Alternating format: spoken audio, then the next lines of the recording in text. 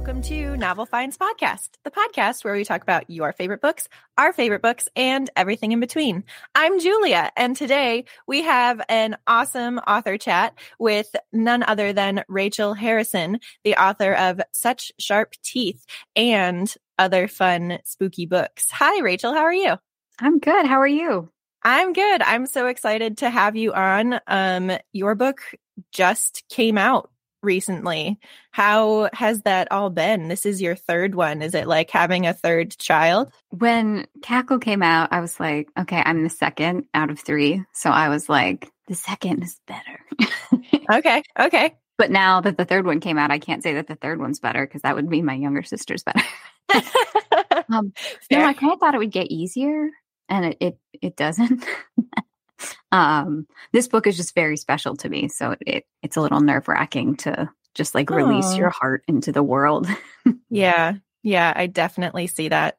Could you give us a synopsis of your book? Sure. So Such Sharp Teeth is about Rory Morris, who is a successful, fiercely independent woman in her late 20s who returns to her hometown to be with her twin sister Scarlett, who is pregnant and recently estranged from her longtime partner. And after about a week of being home, Rory runs into Ian, an old friend who always had a crush on her. And after leaving that interaction, she then runs into an animal with her car. And when she gets out to investigate, she's attacked by this mysterious creature. And soon Rory begins to undergo a transformation. Mm-hmm. And it's a werewolf book, so it's not spoilery to say that the creature is a werewolf and she turns into a werewolf. Right. The cover of the book has a werewolf on it, so you kind of know where you're going. A werewolf novel, so I'm not going to be cheeky about the creature. Yeah.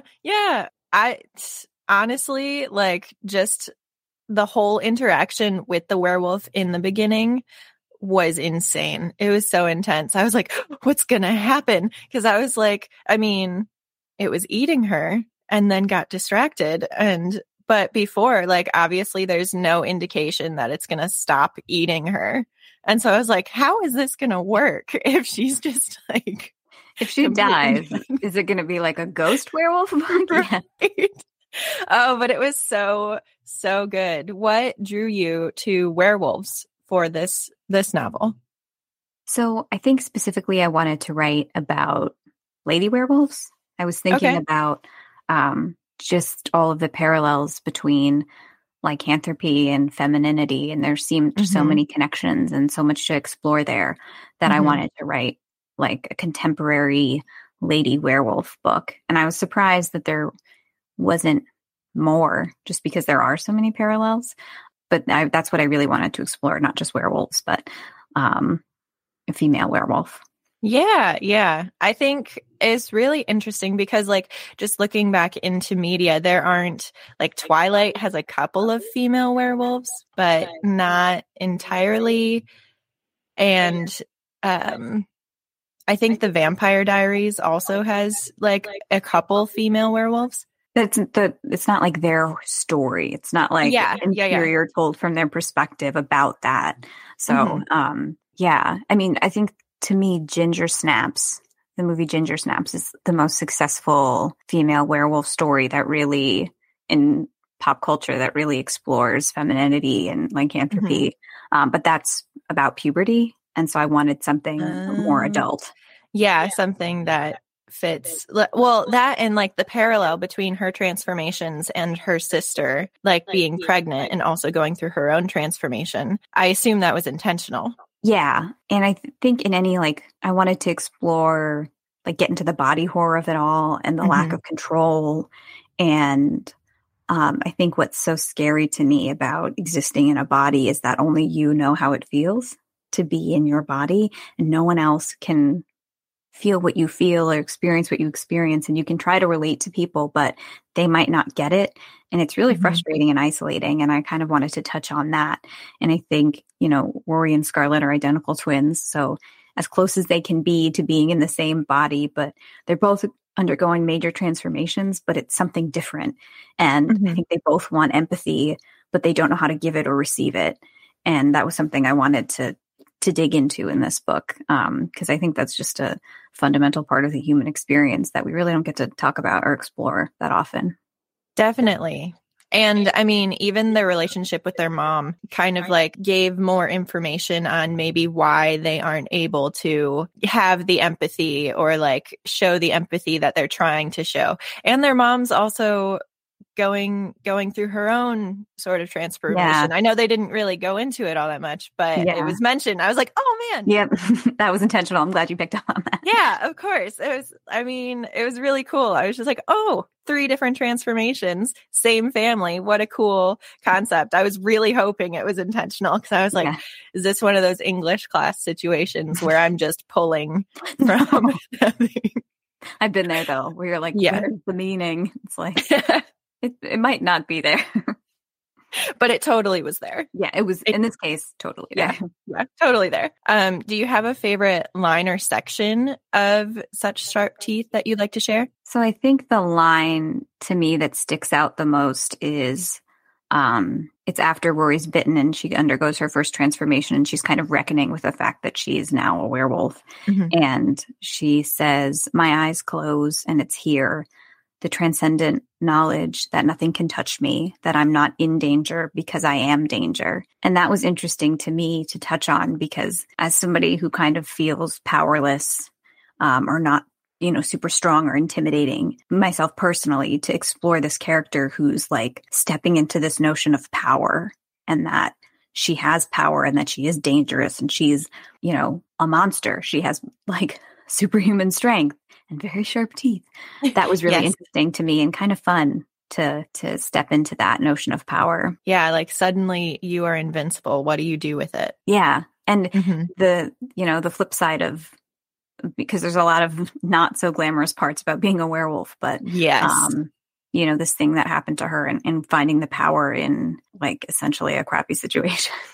Mm-hmm, mm-hmm. I really liked what you did with the silver aspect of werewolves and just like the lore that comes with werewolves. I thought that was really neat and just like pulling all of the different things together. Yeah, that was kind of more like function. Like I had to figure that out. Mm-hmm. It was more like functional than me at the beginning being like, what if I turn it on its head? So that was kind of a happy accident in writing and exploring. And also I kind of wanted to honor our intuition because I feel like a lot of times we kind of know what's best for us and for ourselves when other people might not, or just thinking about, our medical system here in the States and how messed up it is and how often you go to a doctor and they don't believe you or you feel not heard or you're getting information online or, through secondhand sources and the idea that like we know what's best for ourselves. And sometimes it's the outside world that complicates us treating ourselves and healing ourselves was something I wanted to touch on. Once I was like, I have to figure out this silver thing. How can I do it in a way that's fun and interesting? Yeah. I thought it was really interesting, especially since like it kind of didn't work the first time she tried it, but then it did the second time.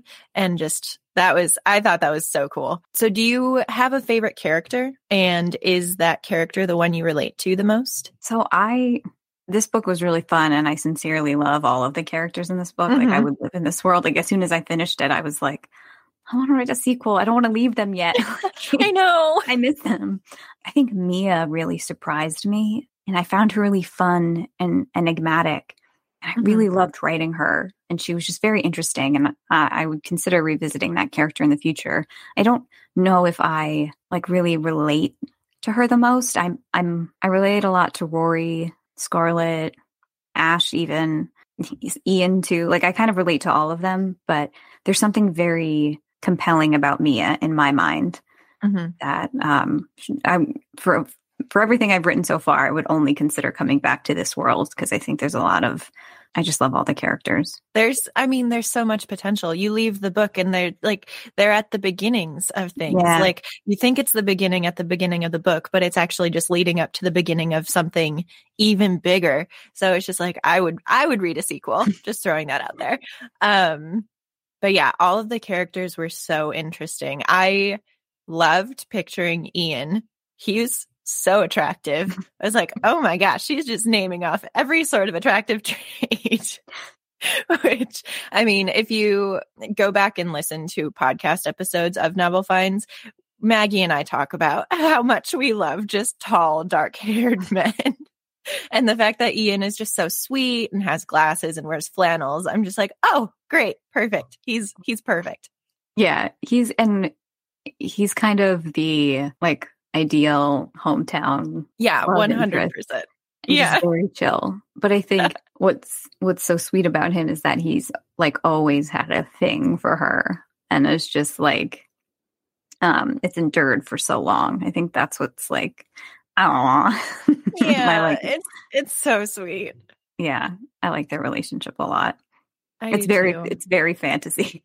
If there's a sequel, they're going to have some challenges because oh my gosh, more than werewolf challenges. But then you don't want to go through that sort of thing. You just want them to live happily ever after. Yeah, they're good.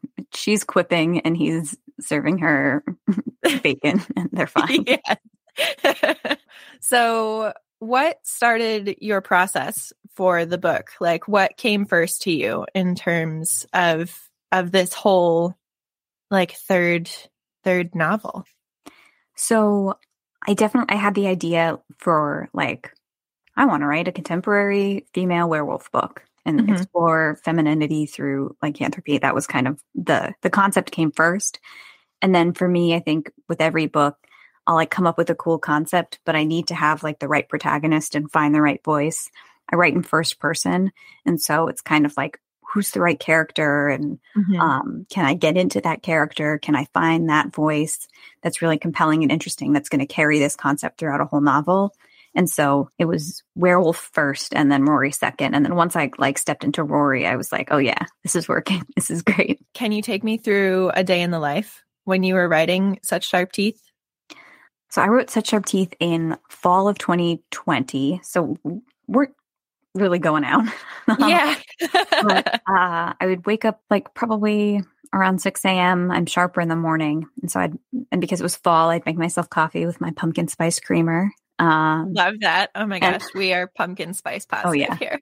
And I would just like this draft was really easy and fun to write. And I would just write all morning, take a break, maybe go for a walk, eat some lunch, and then write all afternoon. And then weekends take little breaks. But it was very basic and very, very pleasant and fun experience. So it's not always that easy when drafting. So I remember it fondly. Yeah. And how is it compared to your other two books? So with The Return and Cackle, it was kind of similar, except I would have to get up at like 4:30 because I was working then. Oh my gosh. That's so early. So, do you see my cat in the background? I saw your cat hop up into your lap. I was like, oh, cat. It's just causing absolute chaos. Sorry to interrupt. That's okay. So with Cackle and The Return, I had to get up early because I was still working a 9 to 5 at that time. And so this was pre-pandemic. And so much in the same, I would sit down and write, but I only had like an hour or so to write before I had to leave for work. And then sometimes I'd come home from work and write some more. But with Such Sharp Teeth, it was fun because if I got on a roll, I didn't have to leave and go to work. Like I could sit there and just like stay until I was finished. And so that was really exciting. And I think that's part of the reason why it was so fun, because I could really sit in it for a long time. Yeah. Yeah.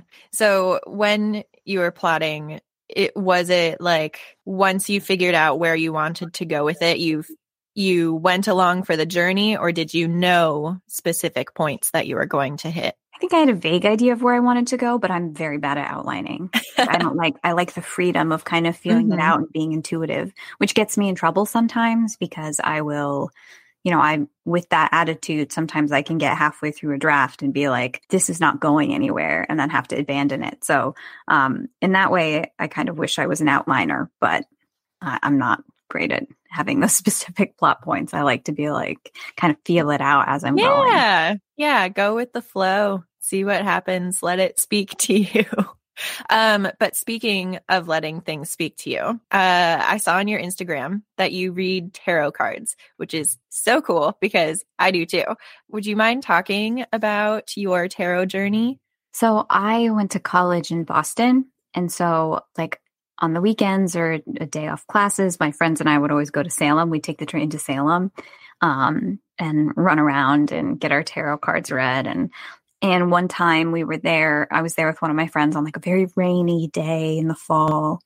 And on the train back, we were like, why don't we get tarot? Like, we could read tarot. Like, we're interested in it. Why don't we do it ourselves? And so we got back to Boston and we went to the Borders, which no longer exists, on between Boylston and I think Newbury Street, and bought tarot decks. And I just got like the Rider-Waite deck. And yeah, I stuck with it. I read about it. I still read them, not as often as I think I used to, but it's very calming for me to come back to it. And I really love it. But yeah, that's what it came from, a college delinquent and running away to Salem to be witchy. That's amazing. So is the Rider-Waite deck your favorite deck? Do you have multiple ones, or what do you use primarily? That's the one I use. I feel very loyal to it. Like, it's my deck. Like, I have like an emotional attachment to it. Oh, 100%. Yeah. I have the Wild Unknown tarot deck. My aunt gave me a Rider-Waite. She's the one that taught me how to read tarot. So like a really long time ago, we were at like this family reunion and all of my cousins were sitting at a picnic table with her and she's teaching us how to read tarot. And I'm the only one that I think kept it up. The Wild Unknown. Do you know that? I can kind of picture. Woman? Yeah. Yes. Yeah. So Kim Kranz, she does all of the artwork for it. And it's like watercolory, but also pen and ink. It's so pretty and vibrant. If you like see any pictures, it's so cool. Do you have a favorite card or a card that pops up a lot in your deck? So I think my favorites are probably the World and Wheel of Fortune. Those are the ones I think that speak to me the most. And if I draw them, I feel like, all right, pay attention, something's happening. So I think those are mine. What about you? I really like Three of Wands, and I think Wands is in Rider-Waite. I don't remember if it's sticks or they wands. Look like sticks, but I think they call them wands. Yeah. I like that one, and also Wheel of Fortune. It's just card. Yeah, they're so great. It's like, it's just saying, hey, all these things are gonna come to you as long as you like stay open to it. It's so cool. Yeah, and it's a beautiful card too. Yeah, I have a necklace. I have a tarot necklace that has the Wheel of Fortune stamped on it. I love that. That's so cool. Have you ever read for like, do your friends or family members come up to you? They're like, hey, Rachel, can you read for me? My friends will, yeah. Yeah. But now I live far from them, so it's harder for them. You could do like Zoom tarot, but it's not the same. It's not the same. You don't get the same vibe, at least like when talking to the other person. Yeah, and they can't pick their own cards. Yeah. So. Well, thank you for going on that tangent. Oh, yeah. I appreciate it. I do too. So I was like stalking through your Instagram, like, oh my God, she reads tarot cards. We need to talk about this. But back to books, sort of. Do you have any authors that really inspire you? Gosh, I mean, I feel like there's so many that I would have to just like think about like at the present moment, which I'm reading This Thing Between Us by Gus Moreno. And it's just such a brilliant book. Like, I'm dog-earing every single page because there's a line that I just like have to like set the book aside and just go, like, you're a book lover. You know that feeling. Oh, yeah. 100%. Like completely blown away. And it's just, he's so talented that it's really like making me think about my craft and inspiring me to do better and try new things. So at the moment, it would have to be Gus Moreno. Oh my goodness. I love that. I hope you get to meet. Right? I did. Is he still alive? Yeah, I did. I met him at Storyfest, but I'm glad that I didn't read the book first because I would have been like, girl, I'm like, oh my God, you're so brilliant. And so it was like chill because like we met in passing and I like didn't know that I can't keep my cool around anybody. And so if I'm like a huge fan of your work, forget it. Yeah, no, I can't either, to be honest. Like, I'm just kind of holding myself in right now. I've been talking about Such Sharp Teeth to everyone. And so I'm just like, guys, I get to talk to the author of it today. So it's very exciting and I totally get it. Do you have an all-time favorite book or does it change? Is it currently Gus's book? Is that your all-time favorite? I haven't finished Gus's book yet, so it's going to be up there. Oh, okay. But another book that I really like recently read and was just like, oh my gosh, like I can feel it becoming like a top 5 favorite Mhm. as I'm reading, is The Pallbearers Club by Paul Tremblay. I love that book. Love that book. And so that's like top shelf, a Yeah. favorite for sure. You pull it out when you just want to have a cozy sort of. Yeah. It's very relatable to me. I think it's one of those books where it's like you're reading and you feel like this was written for me, and it wasn't, but it's just like, that's what's so special about reading. Oh, I love that. Yeah. Yeah. Oh, that's so cool. Well, we are kind of reaching toward the end. Do you have any final thoughts about anything? It's weird when people ask you questions and your mind just goes completely blank. Yep. No, this was so fun. And I'm so glad we got to talk about werewolves and tarot. I am too. Oh my goodness. Tis the season for it. It is. Yes. But I'd like to remind listeners, you can read spooky books all year. And you should. And you should. And your other books are kind of spooky too. I haven't read them, but I read the summaries of them. So I would say Cackle is very light in terms of tone. Like there's some creepy moments and there's some tension, but it's not like super scary. The Return is probably my scariest book. And then Such Sharp Teeth kind of falls in the middle. So okay. If someone's looking for straight horror, I would go for The Return. If someone can't handle horror, it's too much, I would start with Cackle and see how you feel.